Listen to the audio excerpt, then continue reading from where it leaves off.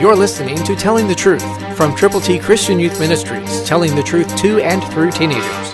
Here is Triple T founder and president, George Dooms. Believe on the Lord Jesus Christ. And he called the 12 to him and began to send them out 2 by 2 and gave them power over unclean spirits.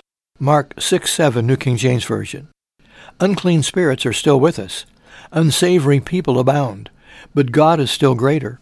Greater is he that is in you than he that is in the world.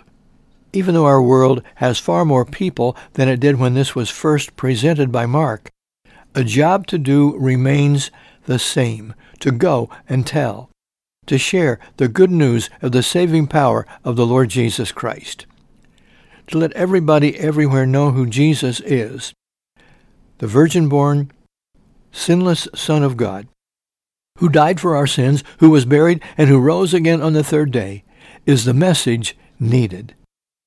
That living Jesus is waiting to invade the hearts of people who will open to him. Go tell them the truth.